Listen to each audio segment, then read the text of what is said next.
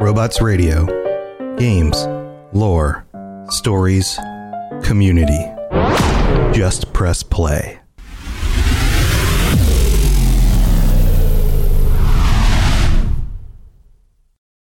When you need mealtime inspiration, it's worth shopping Kroger, where you'll find over 30,000 mouth-watering choices that excite your inner foodie. And no matter what tasty choice you make, you'll enjoy our everyday low prices, plus extra ways to save, like digital coupons worth over $600 each week. You can also save up to $1 off per gallon at the pump with fuel points. More savings and more inspiring flavors make shopping Kroger worth it every time. Kroger, fresh for everyone. Fuel restrictions apply. Another day is here, and you're ready for it. What to wear? Check. Breakfast, lunch, and dinner? Check. Planning for what's next and how to save for it? That's where Bank of America can help. For your financial to-dos, Bank of America has experts ready to help get you closer to your goals. Get started at one of our local financial centers or 24/7 in our mobile banking app. Find a location near you at bankofamerica.com/talktous. What would you like the power to do? Mobile banking requires downloading the app and is only available for select devices. Message and data rates may apply. Bank of America N.A., member FDIC. Hey guys, it's Dave DeVito. I'm just coming here to say that I love the Fallout Hub, and I would like to tell you about the service that they use to make this podcast. It's called Anchor. The best thing about Anchor is it's free. You don't have to pay anything. There's creation tools that allow you to record and edit your own podcast right from your phone or computer. Now, you can even add songs from Spotify directly to the episodes. Anchor will distribute your podcast for you, so you can be heard on Spotify, Apple Podcasts, and many more. You can now make money for your podcast with very little listenership. It's everything you need to make a podcast in one place. Download the free Anchor app or go to anchor.fm to get started. Thanks, guys. Your attention, please. Your attention, please. This is your official civil defense broadcaster. One of the greatest threats would be radioactive fallout. Uranium fever. Where fallout is heaviest, it can even kill those who have not taken proper shelter.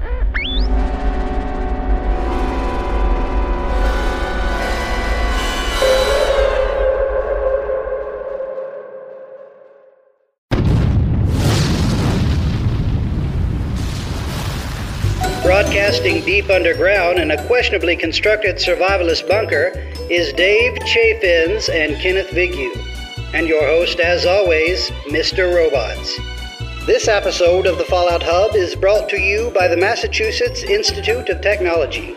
Open enrollment for advanced robotics courses starts now. Totally nothing sketchy going on. Nope, not at all.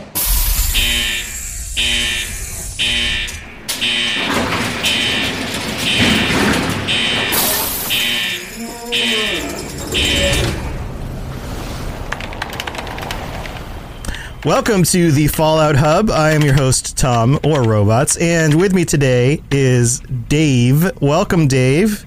How's it going? Hello. It's great to be here. Hello. Imagine that. Dave is here on the unofficial, official Fallout TV show and Fallout 76 and everything else Fallout podcast, as I like to call us. That's just Fallout. That's all we talk is Fallout. Yes. How many times can we say Fallout? Take a shot.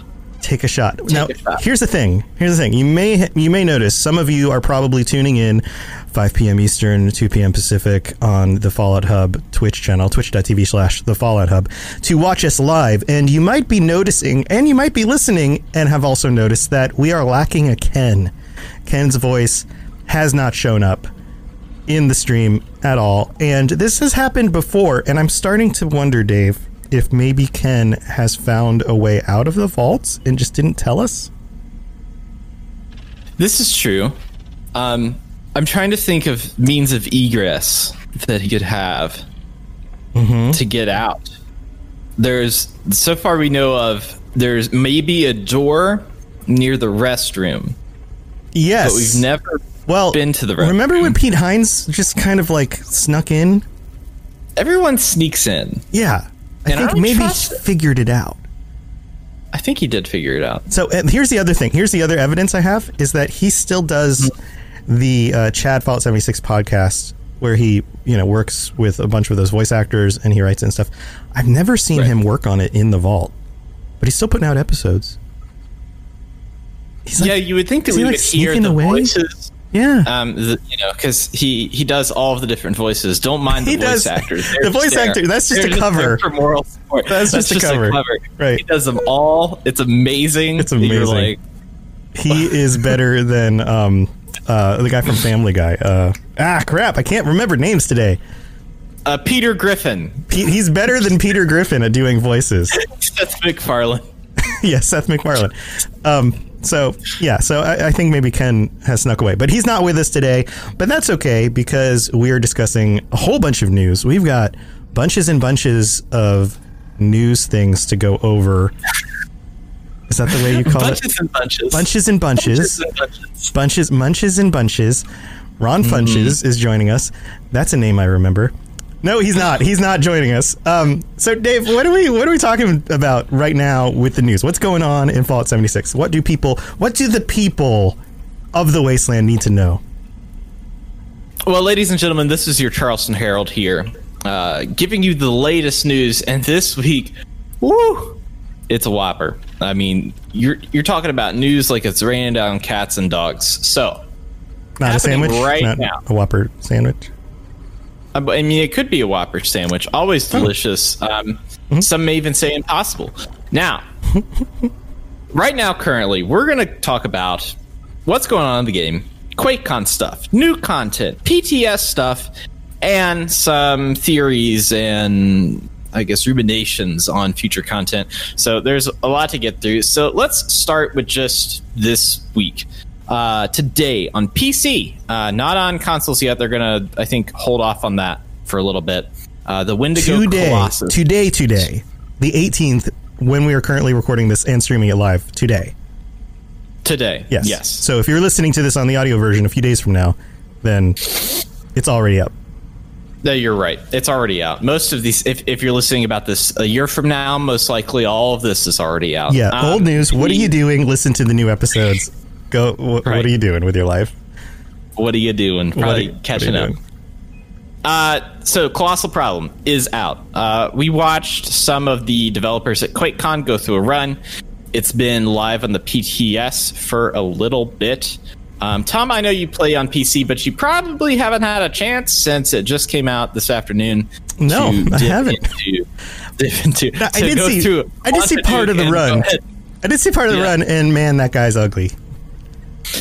That's an ugly thing. Now, here's my thought. So, I've been on a screw. I've been looking for screws. What? Wait, you've been what? You've been on a screw? I've been looking for screws. I've been on a screw. I've been looking for screws here. This is my screwdriver right here. Just kidding. That's just LaCroix. Did you put something? Never mind. Go on. I did. I put gin in there. I have been looking for screws, and normally Wendigos have about 5 screws when you kill them. So I've been looking at not only places where I can get a bunch of typewriters, fans, that kind of stuff, but also Wendigo spawns. And so I can kill a Wendigo and then get the 5 screws. Now, here's the thing. If we kill a Wendigo Colossus, they should drop bulk screws. That's my addendum. Big screws. Even bigger Colossus screws. Bigger screws. Even like the kind that you use on a giant bridge, a metal bridge like the one on the screen behind you. Like big rivets. Rivet screws. That a Big Daddy would shoot into tweakers. So there is a unique drop reward list with the Wendigo Colossus when you complete an event. Seems like kind of a crazy thing where it's limited to 8 people. You go into this cave, there's rubble falling all around you, there's terror. There's a terror system in play. I don't want to spoil too much of it, but you can get some unique rewards. You get a little bit of that happens. Yeah. Mm-hmm. What is that again? Like that? That's a pretty good rendition, yeah. That's kind of what they do, right? They look like that. This is a reason why you need to tune in for the live stream, because then you can see my face and my expression when I go like this. That's good. Mm-hmm. I like that a lot. Mm-hmm. Now, The rewards list looks interesting. They've added some cursed weapons, including it's like a pickaxe. I haven't looked up the details, but apparently these are 3-star weapons that drop. They're like set weapons, kind of like how they did way back when they were doing the weekly, when they had survival mode challenges where you could get unique weapons. These seem like that they are kind of in that realm, but are modified a little bit. And I think the curse is that they deteriorate faster. So I'm curious to look into the effects of those. Yeah, okay. As well as some stuff for your camp and some cosmetics and stuff like that drops. So cool. That's what's going on. Coming Thursday, though, is Meat Week. Meat Week. Meat Week, yes. Meat Week is my favorite event. Yeah, they've done this a few times now. Yeah, they've done it, I think, twice. It's probably my favorite event because it has all of the delightfulness of Fosnot, where you have people coming in droves to these locations, but everybody is collectively working on whatever it is, and the rewards are always good. So it makes sense to go back and do these again because you're constantly progressing and getting more script. And then you have the hunting, which is where you get all the prime meats that I like to do, and then the final cookout. Right, with the super mutant buddy. What was his name? I'm going to call him Steve. Graham. Charlie the Moo Moo. Yeah, you get to join your buddies and cook it up again. It's always good to see them. Check back in, see how they're doing. I want to put out there though that before the Brotherhood of Steel comes back, they don't feel too kindly to super mutants. So we'll see how they deal with Graham. That's I true. think there will be if they do anything with Graham, there will be an uproar. An uproar. You also said doo-doo. Uproar and doo-doo in the same sentence. I'm gonna take a drink. The interesting thing is the Brotherhood of Steel hates super mutants, and if they kill Graham, then there's going to be hell to pay. An uproar. Yes. Don't kill Graham. He's not like the other super mutants. He makes meat for us. He cooks it up. The other thing that's been going on that I kind of want to talk to you about is this Fortifying Atlas event that's been going on. So the Brotherhood of Steel is coming in this next Fractured Steel, Broken Steel, Mr. Studio Girl expansion thing. Expansion, yes. In the next update, they are having you give a bulk amount of materials, I think it's 250 at a time, to raise money for community peace, and eventually it's going to build the Atlas station up piece by piece so that it becomes a base to the Brotherhood. There has been some interesting problems, though, where it seems like some of the materials and the amounts, they are changing and tweaking based on some of the player feedback. So the first one is steel. Yeah. And that wasn't too bad. But then it got to concrete. Right. I saw some salty posts on Reddit about there is not enough concrete in the game to achieve this number. What the heck are they doing? Now, I'm trying to think of when I use concrete. And maybe when I'm building a base, but how often do I actually loot concrete? Probably never. Yeah, and it's really heavy, and you don't keep a bunch of it around. You don't I don't know that I put it in my stash. You're limited on space anyway. Why would you hold on to it until the event, Right. And generally, you're using that for, I think really the only thing that it's used for is building walls, because no weapons or armor use concrete as a repair function.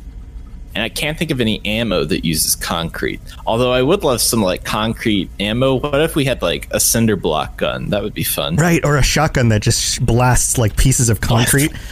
Like a shrapnel gun, but it's chunks of concrete and it gets stuck in your flesh. Ooh, it would be the equivalent of beefing it on your bike while you were a teenager. So side story here. I used to live at the end of the end of a road, and I was the last house at the end of the road. There was a dead end, but 2 houses down there was a turn, and so there was kind of a left turn and then if you continued straight, it dead ended, and that's where my house was. So we used to play football in the road at that dead end because half of our football field cars didn't drive down, so it was more convenient. But because there was that turn there was like a gutter that ran across the turn, and all the junk from the street, all the dirt and concrete scrap and whatever would accumulate in there. So we called that the gutter of 1,000 blood types, because that's where everyone would, fall down while running. And the joke was that obviously there's not 1,000 human blood types, so our football field was so popular that aliens would even come and join us. That's the American South for you, Yeah. Football field, so popular. Yep, in the end of a street. I mean, it wasn't tackle. It was like we tried not to knock each other down. But anyway, yeah. So yeah, concrete, limited, only so much.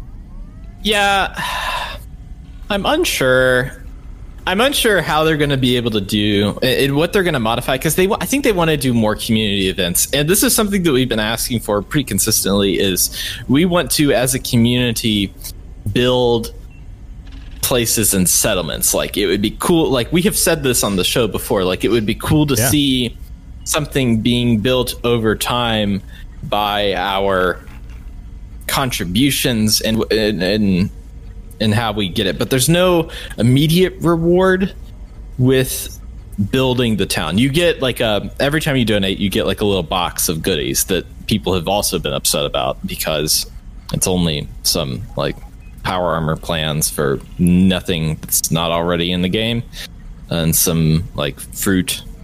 It's like a nice Christmas gift you give your step nephew that is like 30 and thanks for the fruit cake.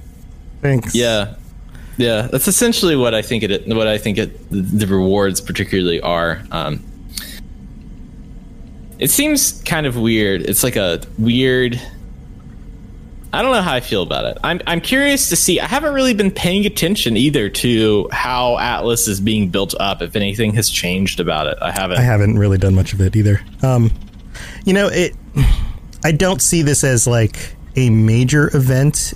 I feel like this is like, in the scale of events and the things happening in the game, this is just another thing to do. It doesn't really further your legendary run unless for some reason something coincides with something you were doing on your list. I think, I don't know. There's a lot of critique around it, but at the same time, it's just kind of something extra to do while you're doing all this other stuff. So like, if you come across concrete, sure, go drop it off. But if you don't, do you really want to spend your gameplay time looking up a map of where all the concrete spawns and jumping from location to location, collecting as much as you can to take it to one location? Is that really the gameplay loop you want? I don't know that it is. Yeah. I think the majority of players are treating it like how we wish that like super duper billionaires in the United States would treat us, where they look at, okay, I've got 2,000 steel. I'm not going to use 2,000 steel. I probably only need 300 because I'm going to constantly be in scrap steel. So let me take that amount. Let me take 1,700 out of there and just give it to this person so that he can build his thing, and then I'll be perfectly happy with 300. It's like Jeff Bezos. Come on, man. Right. Yeah, just share the wealth, buddy. Out. Yeah, come on. Right. It's kind of how that... You could write everybody $1,000 check and you would not even notice, Yeah. It's kind of how I feel like the community has come about it. They look at it, they're like, all right, this week, it's cork. Oh, I don't have any cork, so I'm not going to do it. Or maybe it's, whenever they get to wood or, if... heaven forbid they start doing flux, everybody's going to be like, nope. Yeah, nope. Not doing flux. I'm good. Yeah. I'm good. But, I think this is the first time they've done something like this. I think, their estimates, they're still trying to figure out what motivates people, what gameplay loops motivate, like how do people actually interact with these things. For me, this is a secondary thing. If I come across the item, I'll go drop it off. If I don't, it's not part of my regular gameplay loop. That's fine. Some people just really want to, it's like the whales, right? The people who spend 6 to 8 hours in this game every day are constantly looking for something new to do. So it turns like you put something new in, it becomes super important. Then it becomes the focus. But I think for the regular player, this is just a side thing. It's just another thing you can do when you log in, and I think that's fine. Yeah, and they'll adjust it. You know, I agree. I think that this is kind of a trial run. Speaking of trial runs, we're about to wrap up our first legendary run here in Fallout 76. Is that crazy to you? Because when they launched this, it felt like, oh wow, this is going to run for a few months. This is going to take forever, and then now it's like it's almost done. The time means absolutely nothing to me. Especially this year in 2020, time is both long and short all at the same time. On a side note, there's a great, you should look him up on YouTube. It's Patrick H. Williams. He does a nice video about why, instead of movies like Contagion or other pandemic films, that time loop movies are more cathartic during this time, because we feel like and treat our days like we're in a time loop, where it's the same thing over and over again, and then people eventually, escape, like Groundhog Day or that new Andy Samberg film, or Live, Die, Repeat, aka Edge of Tomorrow. Wow. Eventually we'll escape. But the one thing we're not going to escape is the legendary run. My beautiful transition. Well, we will escape because it's ending. Yeah. In general, we're not going to ever escape it, because the legendary run just restarts itself. Gotcha. How far, Tom? I have a question. How far did I get? How far did you get? And be honest. How far did I get? We're here for honesty. Yeah, I think I got. I'd have to look at it again. I don't know. Only 30 slots up. Mm-hmm. And part of that was because I've been using my gameplay to role play a new character through the events of the game, so I haven't been focusing on specifically hitting my dailies and my weeklies. If I hit them, I was fine with that. That was cool. I mean, and that was great, but I haven't gone out of my way to do it. I just like I was talking about, coming across things in the environment and dropping it off if I found them. It's the same sort of thing. I did spend a few days like specifically shooting for hitting my daily goals and doing that, but that's just not the way I play games. I don't grind things. I play the way I play, and if the event matches the way I normally play, then it's like a bonus, and I'm like, oh, that's cool, I unlocked the thing. But if it doesn't, it doesn't, and I'm not cool with that. And who knows, maybe by the end of this I'll purchase some extra ranks and get some of the things I want, but I don't know. I didn't care. I guess I really didn't care about it, and I didn't like meet every day at the challenges. Really, when I got to, I guess, level 40, there was a part of me that kicked in that was like, maybe I can. I kind of want to get to this particular place. I think it's the rank with the last, with the ultrasight atomic power armor skin. I'm a few ranks away. I'm at level 58 on there, but once I hit 40, I was like, okay, I want to make sure. I'm going to try to remember to log in and do these challenges, because generally you can do them pretty quick. Yeah. For the most part. One time it's like join a group, take a picture in a group. I'm like, all right, that's 2 down in seconds. Easy. Yeah. But it seems like that I'm not going to make it. I mean, at this point in time, I'm not. There's no way that I'm actually going to be able to make it. I mean, I guess if I really started grinding out that XP and the weeklies, I think the weekly challenges, I think are way better for me, because if I log in, I'm doing daily quests. So I'm doing the raiders and settlers and the companions and stuff like that, just because that's what gets you the treasury notes for the bullion, and that system I am on board for, because that's kind of like an evergreen system. So I will do an event, or I will do claim a workshop or something. Really, I don't even put anything down when I make a workshop, because workshops haven't been that great since they nerfed them way back, 2018. Yeah. But I am curious. I think that this legendary run situation is for people who really are invested in playing this, and this is their like one game, which I 100% understand. Yeah. But it seems like if you like have that in mind, you're going to easily be able to finish it. Like, I think that by the time this is over, I'm going to be close to it. And I certainly don't play this game every day, but if I had been following the challenges and stuff, it's achievable. I was afraid that it wasn't going to be achievable with the way that things are going. So I have a question for you. Having now that we're almost all the way through this, what would you change about the next one? Or what do you expect will be the same or different? Do you think it'll be the same length? I have a feeling it will be.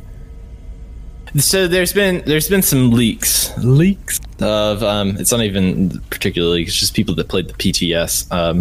Right. They have the new board out in the PTS, and I think it is the same length as the other board, but they're adding in more challenges. I think more daily challenges. Truthfully, I think that they're very focused on getting us to log in daily, and it should be a weekly thing.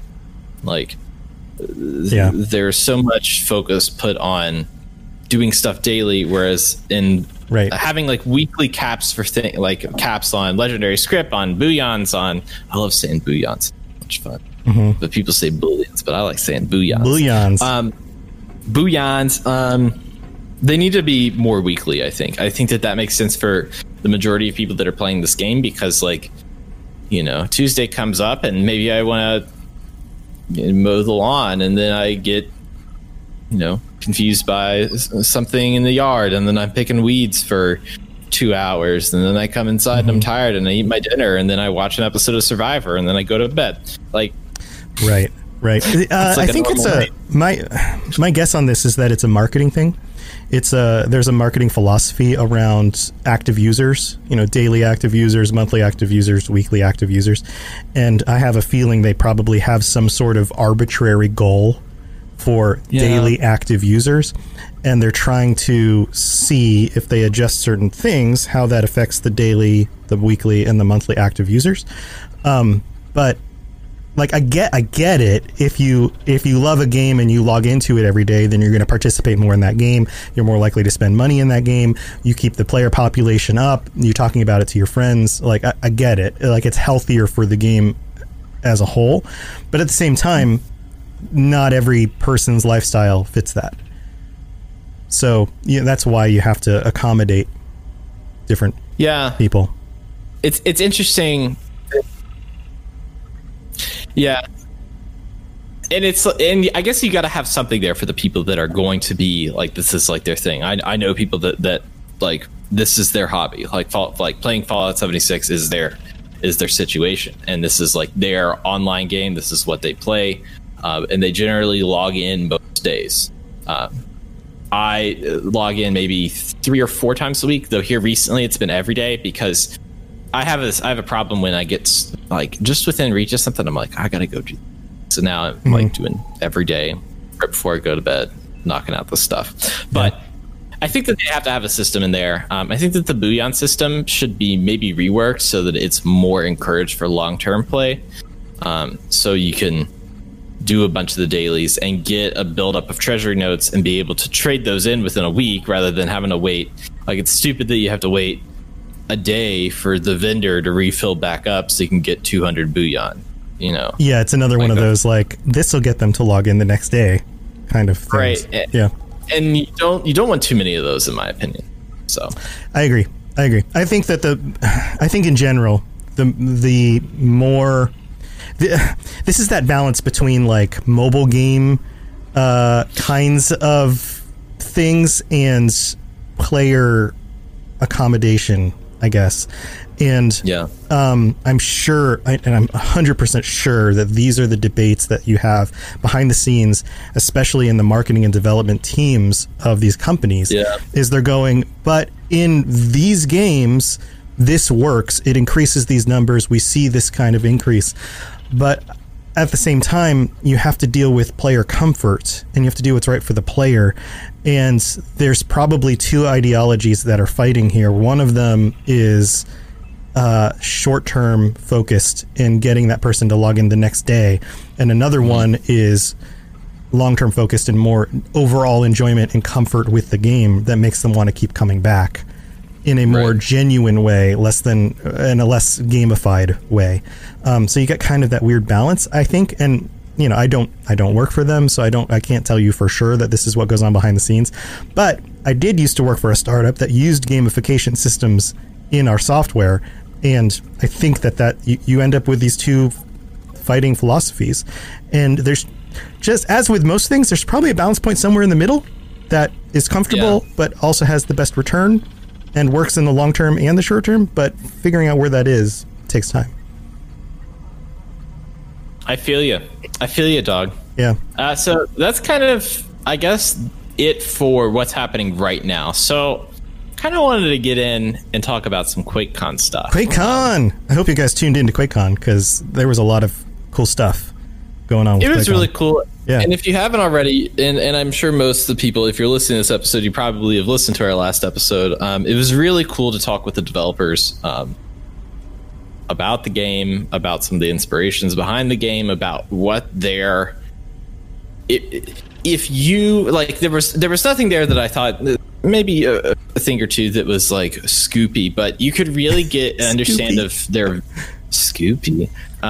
You could really get an understand of their vision and kind of like peek into their strategy, particularly, especially some of the questions you asked about lore. I thought were kind of answered some questions that people had as far as like how much do they look at this stuff. It's worth checking out. Yeah, one of the things I've learned, and this reinforced it, was that when you whenever we have conversations with devs, they are generally more aware and more plugged in than most people give them credit for. And yes, the average viewer, when they say, "Oh my God, I can't believe they did this," or "Oh my God, I can't believe they added this into the game. It breaks the lore," or this breaks the gameplay," or whatever, chances are there is a very considered reason why they did it, and they spent a lot more time than you or I did thinking about it, and groups of people spent a lot of time thinking about it. So I've learned to give them the benefit of the doubt, because oftentimes we don't see the whole picture. We only see the pieces of the things that we've been able to play or experience. So this reinforced that as well, you know, that there is a bigger picture, and especially the comment where he was like, yeah, we write all this content and then we specifically remove certain parts that leave holes in it. That was very interesting to me. And kind of building off that, just to get into the news, they have confirmed that the Brotherhood of Steel is coming from the West Coast, so it's the one from Fallout 1. It's the original Roger Maxson-led Brotherhood of Steel. Yeah. So I came across, I was doing, real quick, Dave, I was doing some research on this for the Fallout Lorecast a few episodes ago. Okay. And there is, in Fallout 1, there's mention of a contingency of the Brotherhood that broke away from Maxson's group as they were moving locations and disappeared into the wasteland, never to be heard from again. They took some power armor and they went off in search of a place where they knew there was going to be some more technology and things, and then never showed back up, which is absolutely, and I don't know for sure, but it's absolutely 100% a great way to connect this over. Because what if that group came across technology that and overheard communications between Taggarty and Maxson and decided, oh, there's a bunch of stuff in Appalachia, we should go over there and get all that stuff, you know, like there's a West Tech and there's, you know, and it's not blown to hell. That sounds like a good place to go. Let's head that way. I love that idea. There's always room. People think there's never any room, but there's always room to have offshoots of different groups. It's like, you know, there can be like 6 Robins that are under Batman. Like there's no right. Creatives have done what they want for ages and have made reasonings that are always valid. It's interesting that they're going to Atlas though, and I've been thinking about this some. So Atlas, if you go into the lore of it, is a weather station that's supposedly going to do something with the weather. And I'm one for putting out a bet out there and kind of predicting things in the future. So right now in the game, you have a number of different regions. Each one is kind of themed. Cranberry Bog is really red with carnivorous plants and Watoga. Harper's Ferry, that area, the bog. Is that what they call it? No, that's the Cranberry Bog. The mire. The mire. That's what they call it. Yeah. The mire, yes. They're kind of similar. A mire and a bog. They're kind of similar things, right? Mire and a bog, yeah, I guess. But each area is very similar and is kind of stark. Like when you're in the ash heap, you know you're in the ash heap.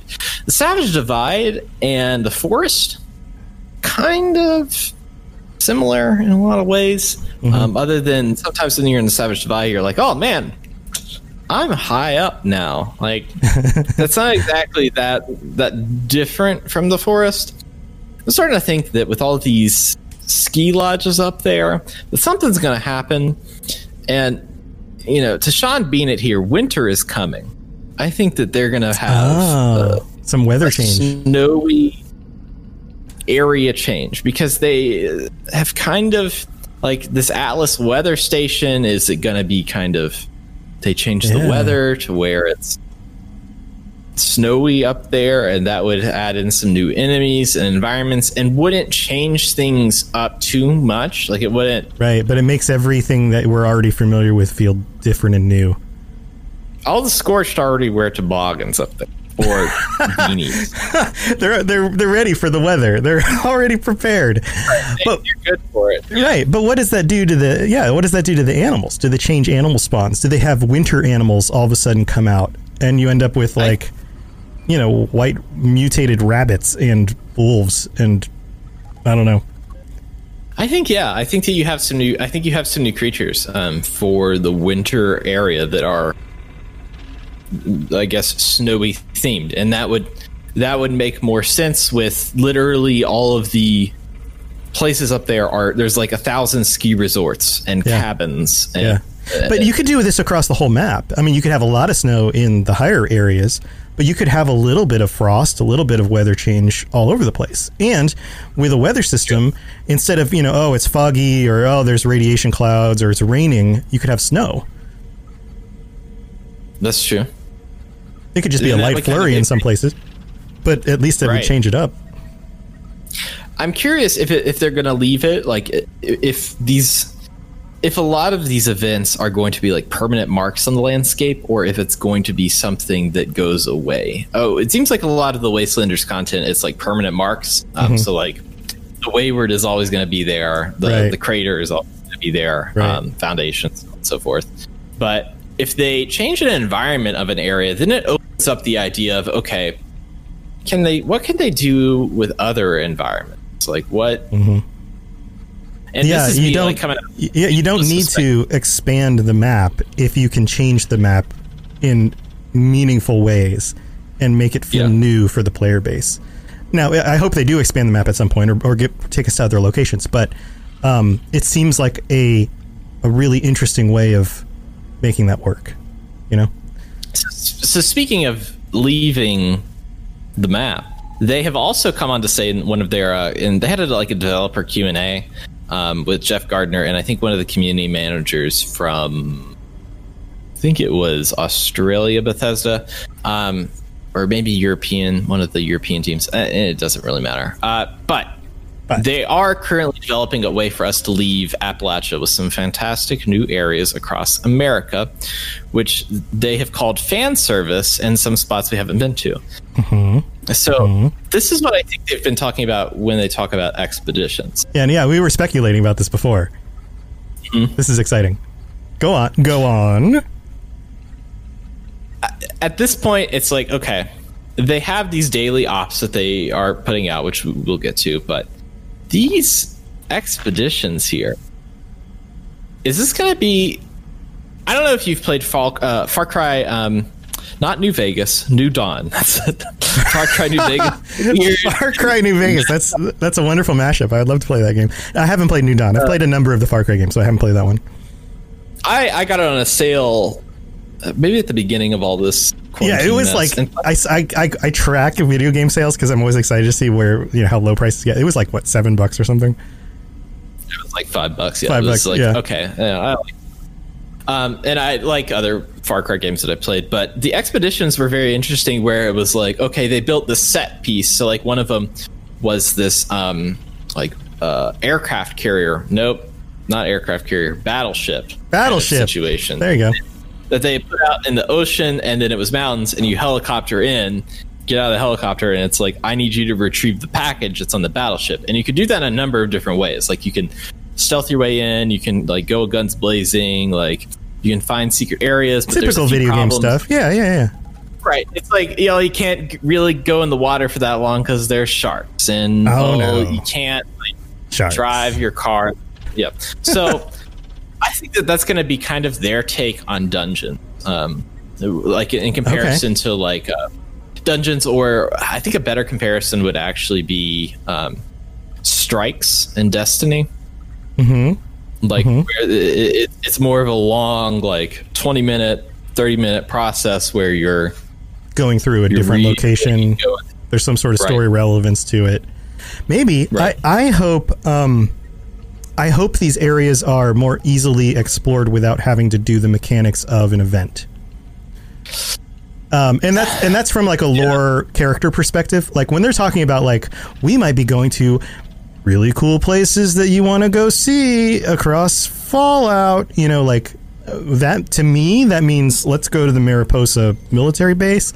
Let's go to, let's see what Boston looks like 200 years before we know what it looks like in Fallout 4. Let's see what the DC area looks like. Let's go back to the pit. Let's go, maybe we can actually get to Alaska. What do the remnants of Alaska look like after the battles that happened there? Like there's a lot of cool places we could go visit. And I'm hoping we come across characters that, and in some cases, characters like ghouls that we know are in Fallout 3 or Fallout 4 and survived that entire time. So there might be familiar faces that have stuck around for a few hundred years, but it's like the younger version of themselves. What if we get to meet Harold before he becomes the tree again? That's what I was thinking. Stick in his head. I was trying to think of like Fallout 1 characters, and it's like, would anybody like actually be alive that was non-human or super mutant during that time? Yes. You've got some of the, like, you could go to Fallout 1, you could go to the with the city with all the ghouls. I was just talking about this recently. Underworld, is that what it's called? No, yeah, you're close. Close. Necropolis. Necropolis. You go to Necropolis, and maybe you run into Set or some of the other ghouls in that area, and it's maybe they're just starting to establish themselves there before the events of Fallout 1. Right. Yeah, there's a whole lot of cool stuff. Ken also just jumped into chat. I think that this confirms our suspicions that he has somehow found a way out of the vault and hasn't told us. I think he has. This is a nonsense situation. Yes. Altogether nonsense. Yeah. Thanks for telling us, Ken. We will be sending Mr. Bigglesworth after Kenneth Ague. Yeah, he's going to drag you back in. With his ham roast and his port wine. Anyways, I'm curious how we're gonna leave, and what the only way I can think that we're actually. It's the same way the Brotherhood's gonna get to us. It's the same way. Transports. I guess vertibirds. Vertibirds, right? Yeah. You can get on a vertibird. You're gonna fly out somewhere, which leads to the idea that maybe these are tied to Brotherhood, like strikes or expeditions to certain areas, trying to look for technology or whatever, or put down a potential threat. Like maybe there's some sort of gigantic super mutant that needs to be taken care of, and so you join the Brotherhood force that goes takes care of them over in the Capital Wastes, and then you come back.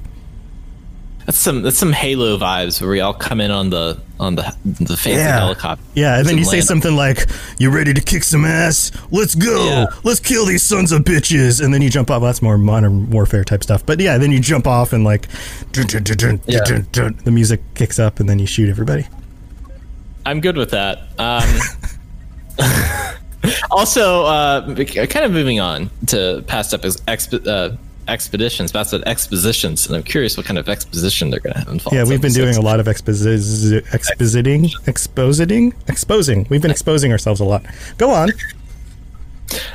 They're adding mod support. That's one of the things that's eventually coming, and apparently it's going to work how it's going to work kind of how it does in Fallout 4. That's essentially what they have said. It's going to be like a system already included. Yeah, I don't know how. I'm very curious how that's going to roll. I would imagine that they're going to allow you to use those kinds of mods, either if it's just visual mods that only affect your experience, and then you can use them anywhere, or if they're the kinds of mods that affect the world, you can only use them on your private server. Yeah, that's what I would expect. Yeah, and it's like, how do you differentiate between when you're in the private server and when you're in, like, your character is consistent between both of them, so like you can use a modded. I don't think they'll let you. Yeah, I don't think they'll let you do mods beyond that. Well, like maybe you have a mod that like changes the appearance of your character, right? But it on your private server it works in a way that everyone can see it, but on a public server it doesn't. It's only you that can see the changes. It's probably something like that. Or they contain it all to private servers. Mods only work on your private servers, and as the person who hosts your own server, you can approve or disapprove other people's mods from being included. Or somebody recommends, like, hey, I'd like to run this mod on your server, and then you can say, yes, you can, and then that gets loaded in or something like that. I will allow that. Yeah, I will allow that. You can look like a funny anime child. I will allow it. Coming up after that, they are doing some camp changes. Particularly, they're adding more display options. Those have been teased, so you can have like kind of the mannequins from Skyrim, and well, I guess those are in Fallout too. The mannequins, the power armor stations where you can hang up different stuff. But also they're adding in a shelter situation, which is their new camp instancing feature. They talked with us on the last episode about that, and the pro build mode, which we were the only people that talked about the pro build mode. Pro build mode. You heard it here first. The unofficial official Fallout 76 podcast. The Fallout Hub. And that's our flag that we've planted in the ground, and we'll be sticking to it. I don't know why I pictured myself like a Midwestern sheriff. Next thing we've got are the PTS changes. Yes. So we've kind of done QuakeCon, we've done what's going on. Now let's look ahead. So one of the biggest things with how they're doing One Laceland. Your words are working so well today. Dave has the best words. I have the best words, and I've only had one sip of my little drink, which I'm probably going to end up drinking afterwards. There is a nerf that's happening that people are up in arms about. Up in arms. Bloodied arms. They've got their bloody arms up in the air. The main thing is how damage is calculated has changed. So everything across the board has technically gotten a nerf, because it seems like, and I've read into it, of people doing kind of these, playing fast and loose with a lot of this math. So I'm going to play fast and loose just because everybody else is, and experts can come and correct me later. That was your nickname in college. Fast and loose. Fast and loose. Essentially, they have changed the way it's calculated by, instead of having a multiplier for bloodied and other types of weapons, it's more of, I guess, an additive. So like, instead of like twice this, it is like just plus a static amount. Right. So your bloody builds are still probably the most powerful things in the game, but you do not have a one-shot build anymore. Like you can't 100% one-shot something. Yeah, we're it's almost like we're reducing things by, I don't know, order of magnitude is probably not right. Instead of multiples, we're doing additives. I guess that's the phrase, right? Like additive, multiple, I don't know, whatever is above that. If I line up, if I have an instigating hunting rifle with my bloody build, which is now my secondary because I've fully converted to junkies. I'm now a junkies man all the way through, and I always have. Junkie boy. With that, I can use an instigating rifle and hit, like, if I sneak and do the critical and get all the multipliers, I can do like 14,000 damage to someone's head. So that's a little bit. That's an insane number. That's like okay, so in real world terms, that would be like shooting somebody in the head with a battleship cannon. Yes, essentially, but right. Instead it's a very tiny bullet. Right. But like propelled. Yeah. Yeah, all it takes is a little bullet in the head to drop somebody, but instead you're just like just blowing their head off. It's a mess. It's unreasonable, and I understand it's unreasonable, and I think that a lot of people do, and I think the thing with a lot of people and a lot of fans of Bethesda games is we all really like breaking the games a little bit. Yeah, right. We all really kind of play a little. We've been trained to enjoy that. Yeah, for sure. So when they put out Skyrim and you're like, oh, okay, so I can just like continually craft iron daggers until I'm level 100 on my smithing skill. We're going to get a bunch of iron and leather and press X or A or spacebar for a million times until the deed is done. Or, I can make a ring enchanted and then confuse the number system so this becomes a super ring, and then I can immediately craft all of these different things within the game itself. Right. So, what are your thoughts on generally, if you've read anything with this nerf? I actually haven't spent much time looking into it. I knew it was coming, but I didn't actually get into the details of it. But I like that this is a balance thing. It makes sense. Like, when a game has only one or two builds that are so overpowered, it breaks everything else. You know, why be anything other than those two? That doesn't make any sense. They need to find some balance there. Now, if we've learned anything from the way companies nerf and then rebuild and then do things, the pendulum swings, and it swings too far one direction, and then it comes back the other way, and it comes back the other way until eventually balance is found. So I would expect that this is something that'll continue to be tweaked with time. I'm curious because it's like, for enemies like a horde of Scorched, like if there's a horde of Scorched, like that's no big deal. But if I run into a horde of level 50 Mr. Gutsies that have the armor-piercing rounds, then that's a big deal. Because I need those dead pretty quickly or else I'm dead. So I'm curious of how they're going to tweak enemies in relation to the nerf. And not that I'm saying that things need to still be killed very fast, but maybe don't give the Mr. Gutsies anti-armor rounds just because they're level 50. And because you're at level 50, you can't craft anti-armor rounds. If we could, then we would.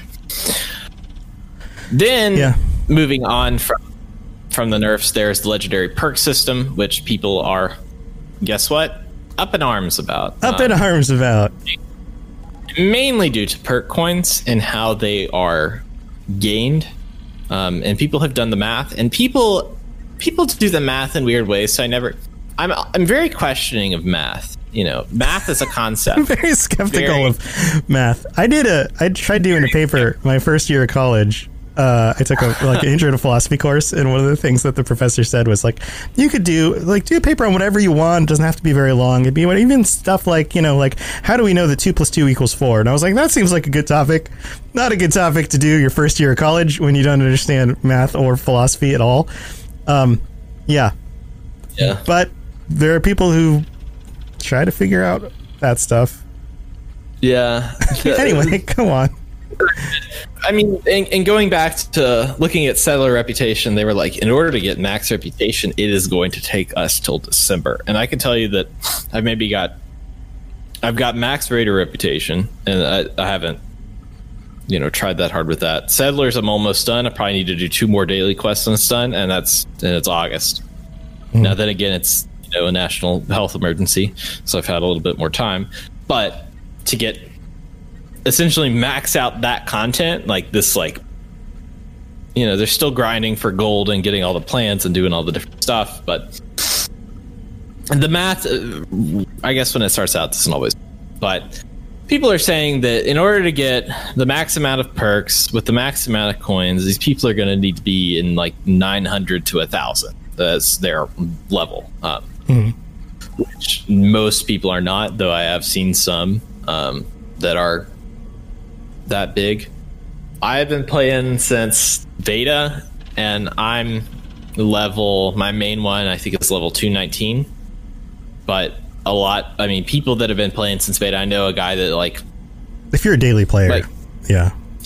A daily player, and he's got like a guy that's like 600 and a guy that's 700. Wow. Or 76. He put a picture that was like 7,600, and he took it in front of Vault. And it's just people that play a ton and grind that and really enjoy that freaking ton. So it's possible to do that, but again, it comes back to the legendary run. It's like, okay, what is this meant for? Like, what are legendary perks for?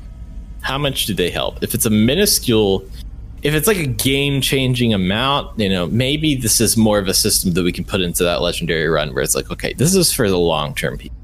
But if it's a major amount, which it doesn't seem like it is, then that would be more of an issue. So, yeah, I have a feeling this works philosophically similar to, like, I draw a lot of connections between this and Elder Scrolls Online.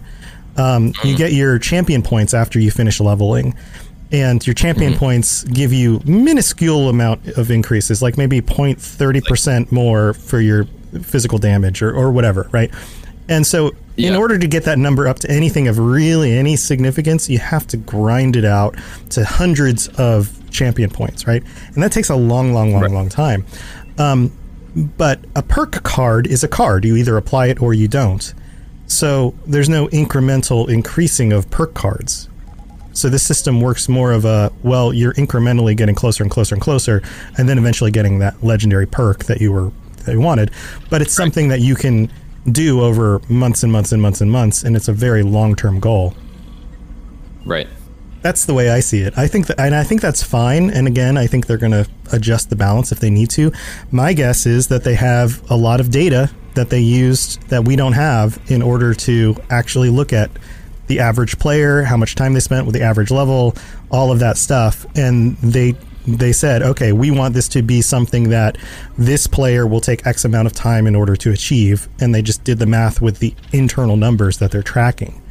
And whether that's a good number or not depends on your opinion of the system. But to say that they don't necessarily know what they're doing is, again, a little bit misguided. Right. I think you're right. I think they're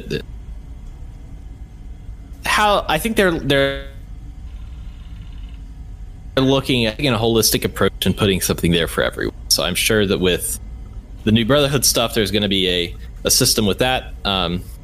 As far as, like, you're probably going to have a reputation system with that that's going to work closer to raiders and settlers. And that's more geared for people that are playing every so often. And it's like, oh, let me go put stuff into this. And once I get to a new rank, it's all good. And the daily quests tend to be more experience for what have you. The legendary perks seem to be the same as legendary run as far as pecking order, where it's like, okay, this is for people. This gives the people that play every day something.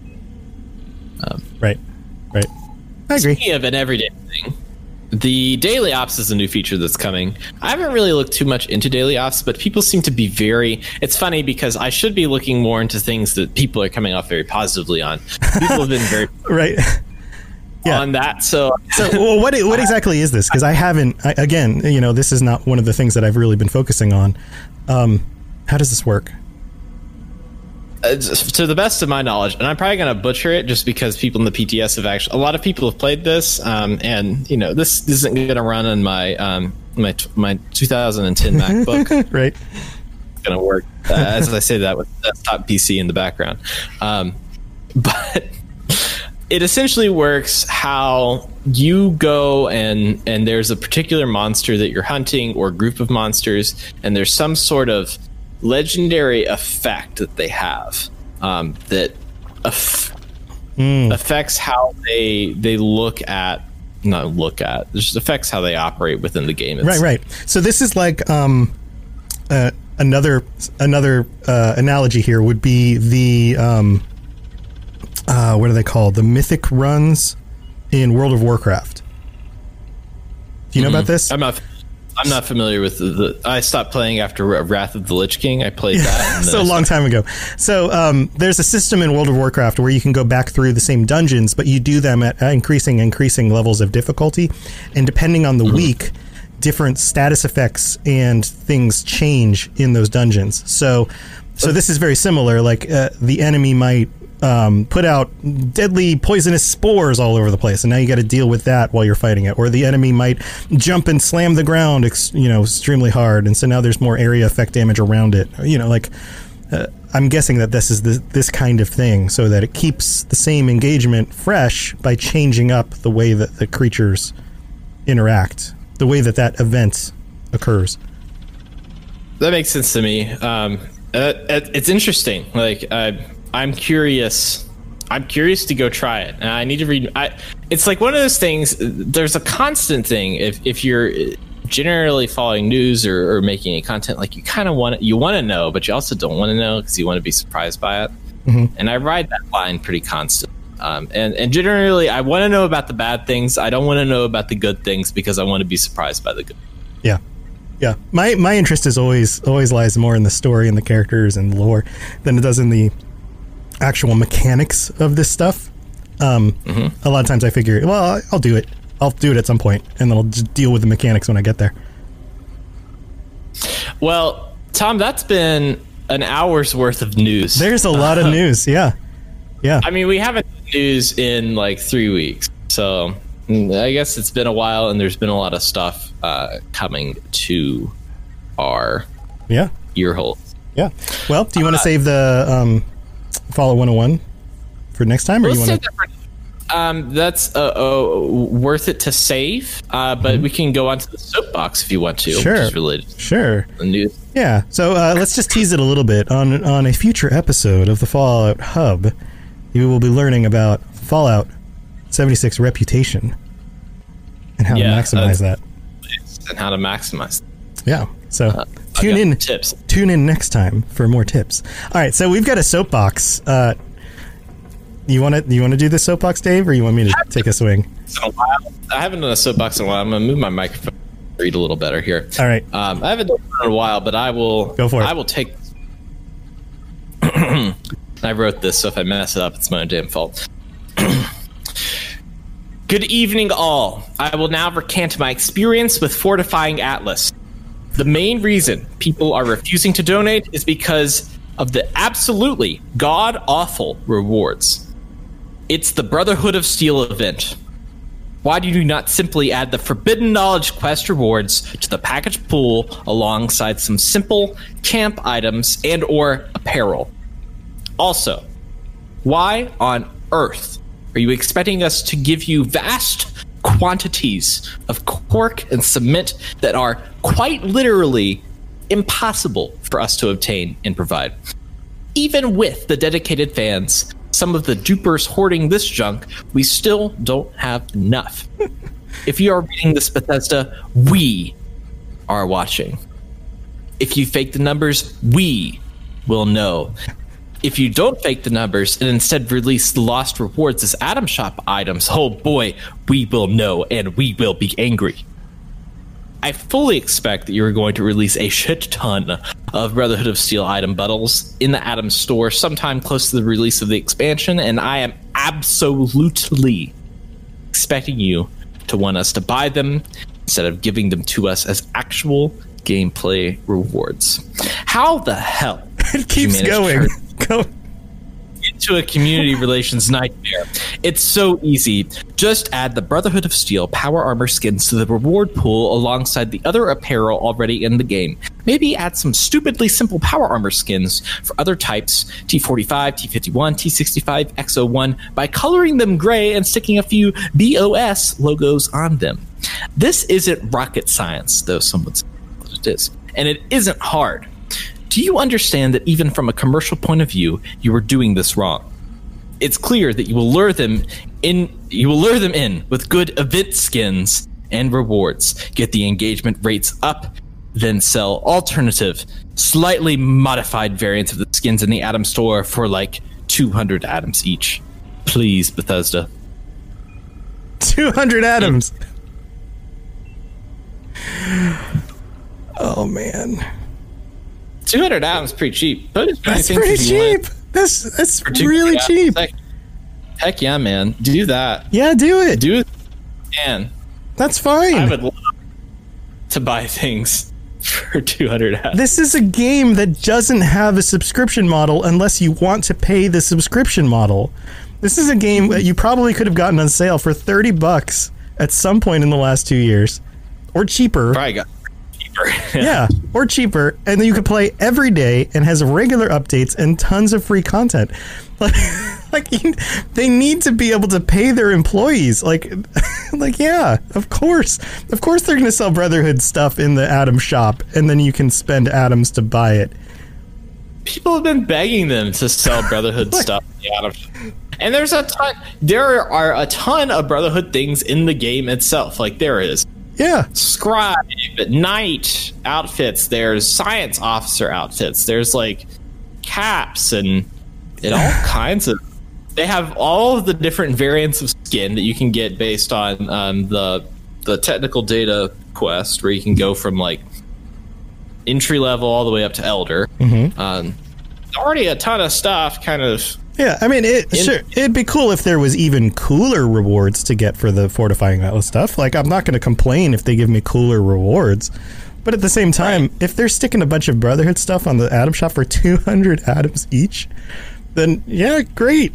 Yeah, put a bunch of stuff on there. I'll buy the one or two that I really, really want. If I really, really want them. There's an interesting tweet this week, and I should credit the person that tweeted it, but essentially it was a line from the person collecting the Brotherhood of Steel atoms. I can't remember his name, like the character in the game. But he essentially, you ask him why should I donate or do all this stuff for the Brotherhood of Steel? It's like, and he's like, sometimes we need to help the people that we don't quite know yet. And it's like, sometimes we need to like get together for the greater good and do something, whether there's a reward or not. Like, we should just try to be nice. And I thought, oh, that's nice. That's it. It's like, some little twinge of some life lesson in there. Right. You know, it's interesting because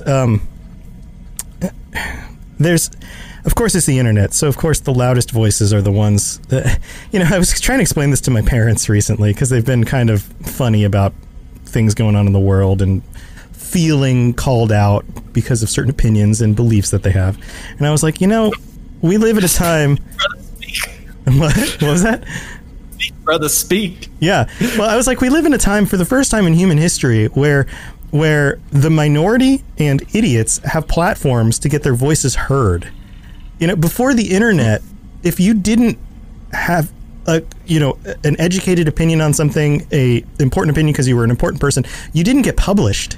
You didn't get your voice out, right? Like, maybe you complained to the guy next to you at the pub, but nobody else ever heard your wacky nonsense, you know? But so of course, like, you have to take this stuff with a grain of salt. But like, the philosophy should be, if you want it and it's valuable to you, then pay for it. And if it's not, if the value's not there, then don't pay for it. And because it's a capitalist system, if not enough people pay for it, then the price will come down. And if nobody buys it, eventually they'll put it out for free, because that's how that stuff works, you know? And some of the, I mean, I even saw the PTS, they've put some of the stuff that are the big rewards in the legendary run are being put in some of the vendors that are tradable for gold bullion. So if you want like a chicken coop or a particular power armor skin, you can, like in the One Wasteland update, you can just buy that.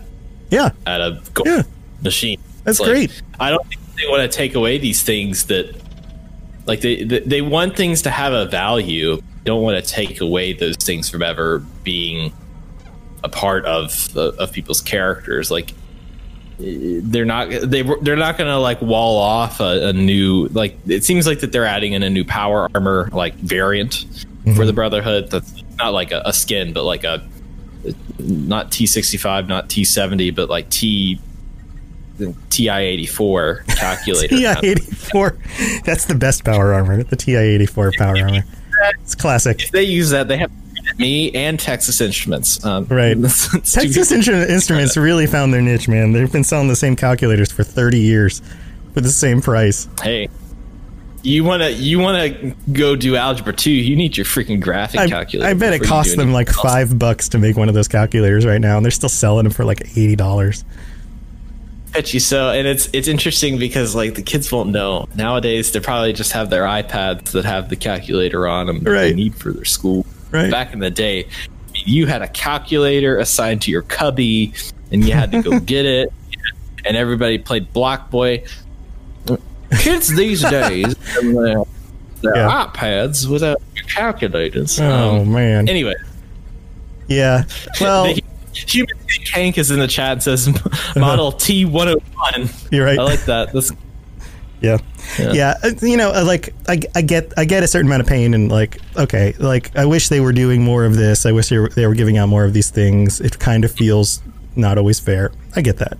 You know, like I don't want to go too far on the other side, but at the same time, the rewards for lists aren't that great. But yeah, they're not the best rewards. Then again, like. Not everything, like we philosophically have this thing that happens as human beings where we treat everything like it's the end of the story. Like everything needs to be finished now. This version of this thing right now is terrible. It's not perfect. And so therefore it is bad and it is wrong and it will always be bad. And it's like, well, okay, maybe they're going to tweak it. Maybe the next event they're going to do better. You know, maybe they're going to learn some things.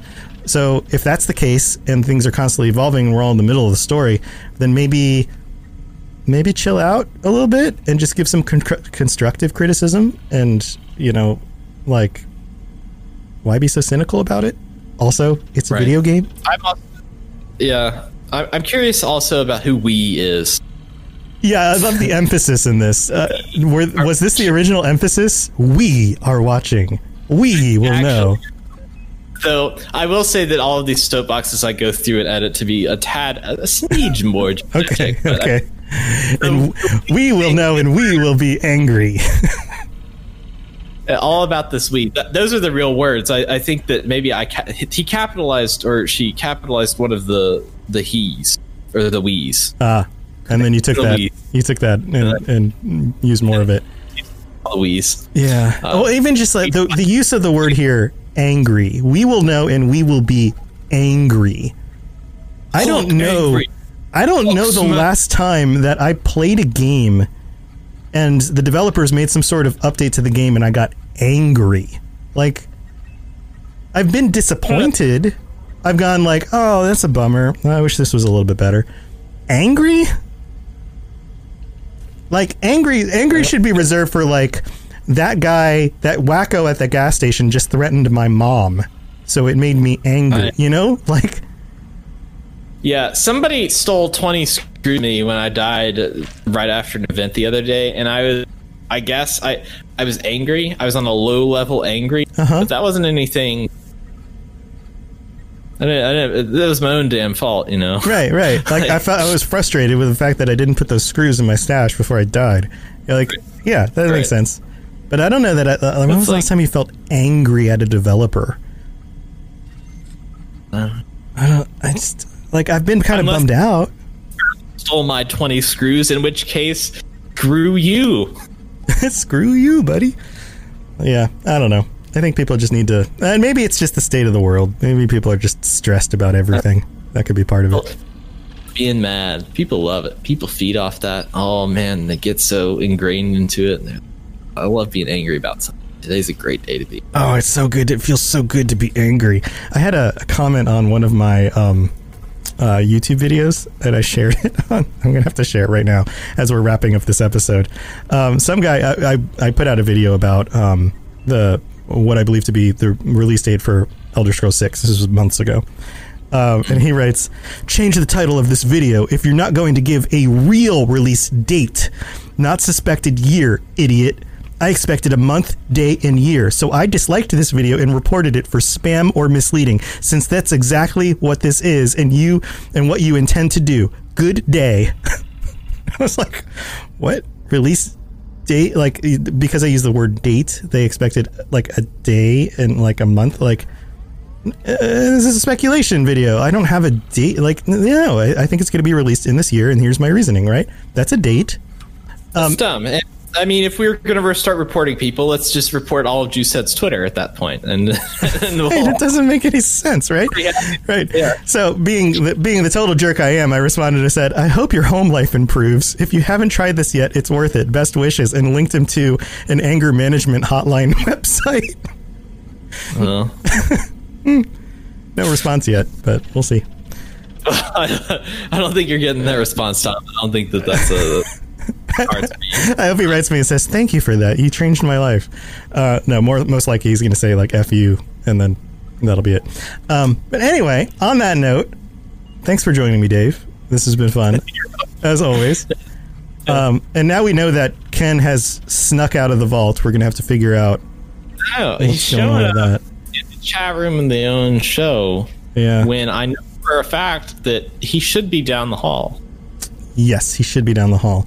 Now, some other things to kind of close out the episode. This episode is brought to you by our sponsors, including Loot Crate and Gamefly. And if you click the link in the show notes, you can get 15% off a subscription to Loot Crate, and that includes the Fallout crates, which are awesome. That's where I got some of these flags I have in the background on my video, like the Brotherhood and the Enclave back here, and a bunch of stuff I have on my desks and shirts and things. This might have been a Loot Crate shirt. So 15% off that. It's a good deal.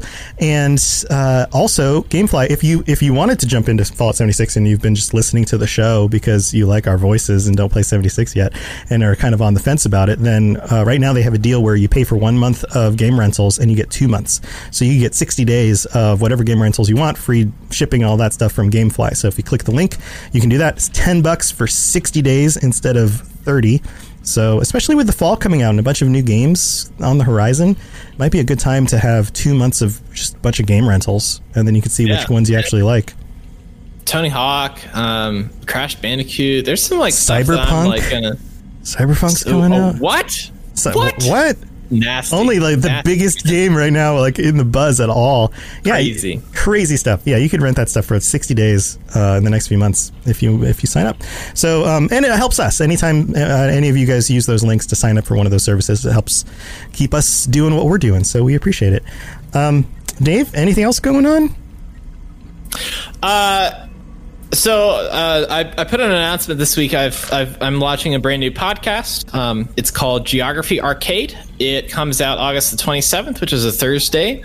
It is a 20 to 30 minute show in which I will be, I guess, exploring geography through the lens of video games, and that's what I put on the resume when I submitted that in. So lots of Google Earth.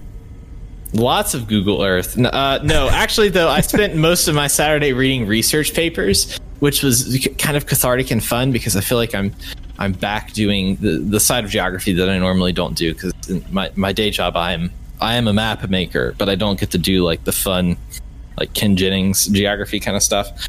I don't know why I pulled Ken Jennings. He's like I guess playing Jeopardy. He's big into geography. Anyways. That is coming out next Thursday, and you can find everything. Everything is at Geography Arcade. So finally, I can talk about what I've been working on, which has been months of trial and error. Exciting stuff. And next week, Monday, on the Robots Radio Twitch, Dave and Ken, if we can find him, and Tune from the Tooniversal Twitch stream, and my daughter Lainey, who has been joining me on the Fallout Lorecast, will be coming to the Fallout Lorecast to celebrate live Monday nights, 8 p.m. Eastern, 5 p.m. Pacific. So twitch.tv/robotsradio. We're going to have the 100th episode celebration. We're all going to just bring some of our favorite lore bits to talk about and have a good old time, just kind of hanging out with some buds who have joined me on the show in the past and, talking a little bit of Fallout lore. So if you're into that kind of stuff, tune in for that. Of course, you can find me at the Fallout Lorecast or any of the other Lorecasts, Elder Scrolls, Cyberpunk, on the network. And also recently I was on an episode of the DL, our weekly gaming news podcast on the Robots Radio Network. So if you're into some of the gaming news that's been happening, some of the new games coming out, those kinds of things, go check that out. I got to join them on an episode and did a quick little interview and answered some fun questions. And we had some really interesting discussion about Cyberpunk, actually. So go check that out, the DL. And all of the shows on the network are at robotsradio.net. So go check that stuff out. All right, guys. Well, thanks for joining us. And we will be back same time next week, Tuesday, 5 p.m. Eastern, 2 p.m. Pacific. And until then, take it easy. We'll see you guys later. Bye.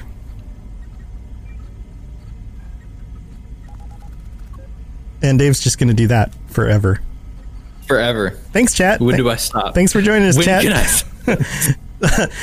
Craig dipped out of our recording, so we're going to have to pull the audio out of the video for this. That's weird. Yeah. I wonder why he did that. He had a warning on the site saying that Discord's been kicking it recently, so I think it's having some issues.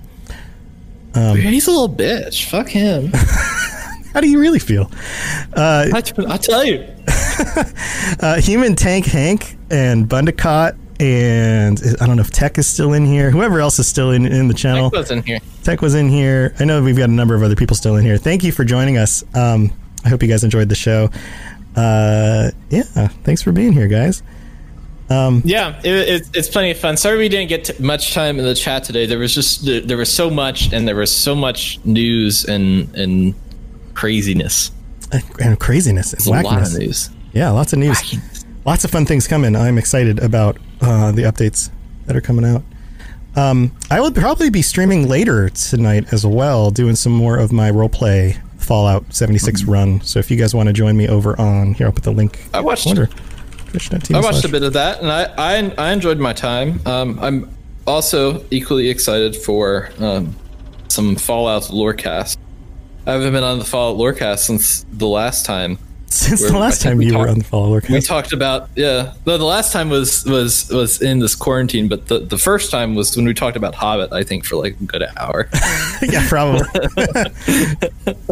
Yeah, awesome. Yeah, next week's gonna be a lot of fun. So make sure if you're in chat right now and you're not following the Robots Radio channel, follow that so you can check out the Fallout Lorecasts on Monday, and then not the Hobbit Lorecast. Although we could start one of those too. Yeah, I know a lot about Tolkien. I used to come up with excuses to write papers on Tolkien stuff in college.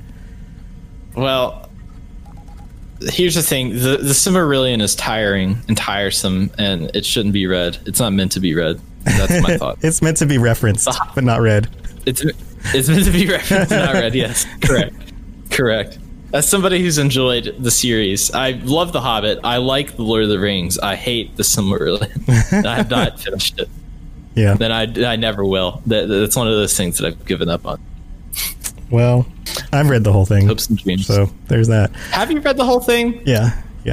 And I was so into it that I read the whole thing when I was in high school, and then through college I read a bunch of Christopher Tolkien's books about how he wrote the Silmarillion and the different versions, and talk about heady stuff. I just kept reading that stuff. I guess I'm a glutton for punishment. I think like how he wrote it and like his process would be interesting. But it was like deep stuff. Like in this version of the manuscript from 1932, the names of these characters were changed to this, and it read like this. So it was like rereading sections of the Silmarillion piece by piece by piece over and over and over and over again. Again, that's stuff that you should reference, but probably just not read all the way through. Probably not read all the way through. Yeah. Well, I spent my time in college reading a bunch of Buddhist literature, so I know a lot about that and not much else. Oh, cool. Outside of the degree. All right. I know good drink pairings and Buddhist literature, and that's about it. All right, dude. Well, I'm gonna get going. I'm gonna go grab some dinner. Thanks, chat, for joining us. We'll see you guys later. Bye.